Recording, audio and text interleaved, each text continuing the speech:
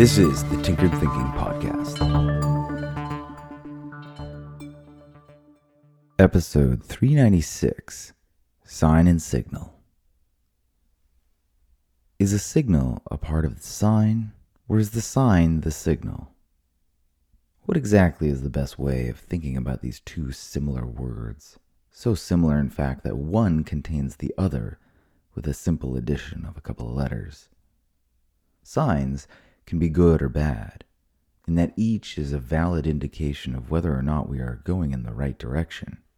Both are equally valid, and ideally, in a world where we don't take things personally, equally informative with regards to what our next move should be. A good or bad signal, on the other hand, is a totally different issue. A good signal means that we are receiving information. This information can be good or bad, but it is information nonetheless. Whereas a bad signal is not bad information, it's simply the absence of a connection, an absence of our access to information altogether. A bad sign is far better than a bad signal, because a bad signal means we are essentially flying blind, whereas a bad sign can be used to figure out where to go next. A sign is an instance of the signal. Good signs, bad signs, as long as we are actually getting the signs, it means we still have a signal. Finding that signal in the first place is often the difficult part. Often we fly around blind for a while before we actually find a useful sign that indicates a signal has a possibility of being established. And when that one sign comes along, it's often akin to waving around the old school TV antennae and momentarily getting a flash of the show we seek to watch, but then failing to replicate the exact positions of the antennae. But with one small sign, our determination often has much greater longevity, because now we know something might actually be there to find.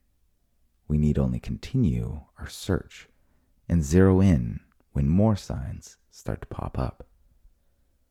Often, however, the efforts behind the first initial phase of flying blind in search of some signal go cold before we ever actually hit upon any one single meaningful sign. One aspect of learning is to simply get some sort of meaningful feedback from reality. Nothing is more demoralizing to the spirit than to make an effort only to see nothing perceptible respond. A person who knows how to maximize their efforts to learn looks for the quickest way to get any kind of result whatsoever. This result is a validation of personal agency. And beyond actually having a full command of the subject, the adept and conscious learner knows this perceptible result is mainly achieved in order to stoke the emotional fuel behind the efforts to learn something new. Remember, a bad sign is better than no signal at all. This is why an obsession with planning things, and more particularly the notion that we can somehow perfectly plan the future, is such a mistake. When we finally do take action in line with such quote-unquote perfect plans, it's almost never going to establish a connection to the signal we need in order to make progress. In the beginning, the name of the game is simply to keep going and not quit.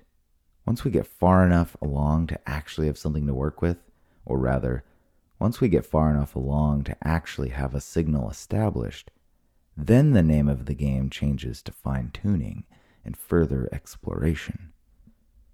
But that first stage is all about establishing a signal, looking for meaningful signs, and seeing if they correlate to the same useful signal that we can then use to evolve our strategy, iterate our plans, and take quicker, tighter actions in order to move faster towards a future we can sculpt with the design of our dreams. This episode references episode 387, Plans and Progress, and episode 285, Plan on No Plans. If you enjoyed this episode, check out either of those next. So much for listening. If you find the Tinkered Thinking podcast valuable, there are many ways you can support it. You can review it on iTunes. You can share it on social media with your friends. You can blog about it or discuss it on your own podcast, or you can support it directly.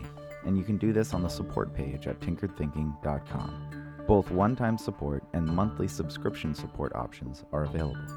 Thank you for your support of the show. It's listeners like you that make all of this possible. Any feedback or questions are always welcome, so feel free to reach out. And until tomorrow, remember to be careful about the context.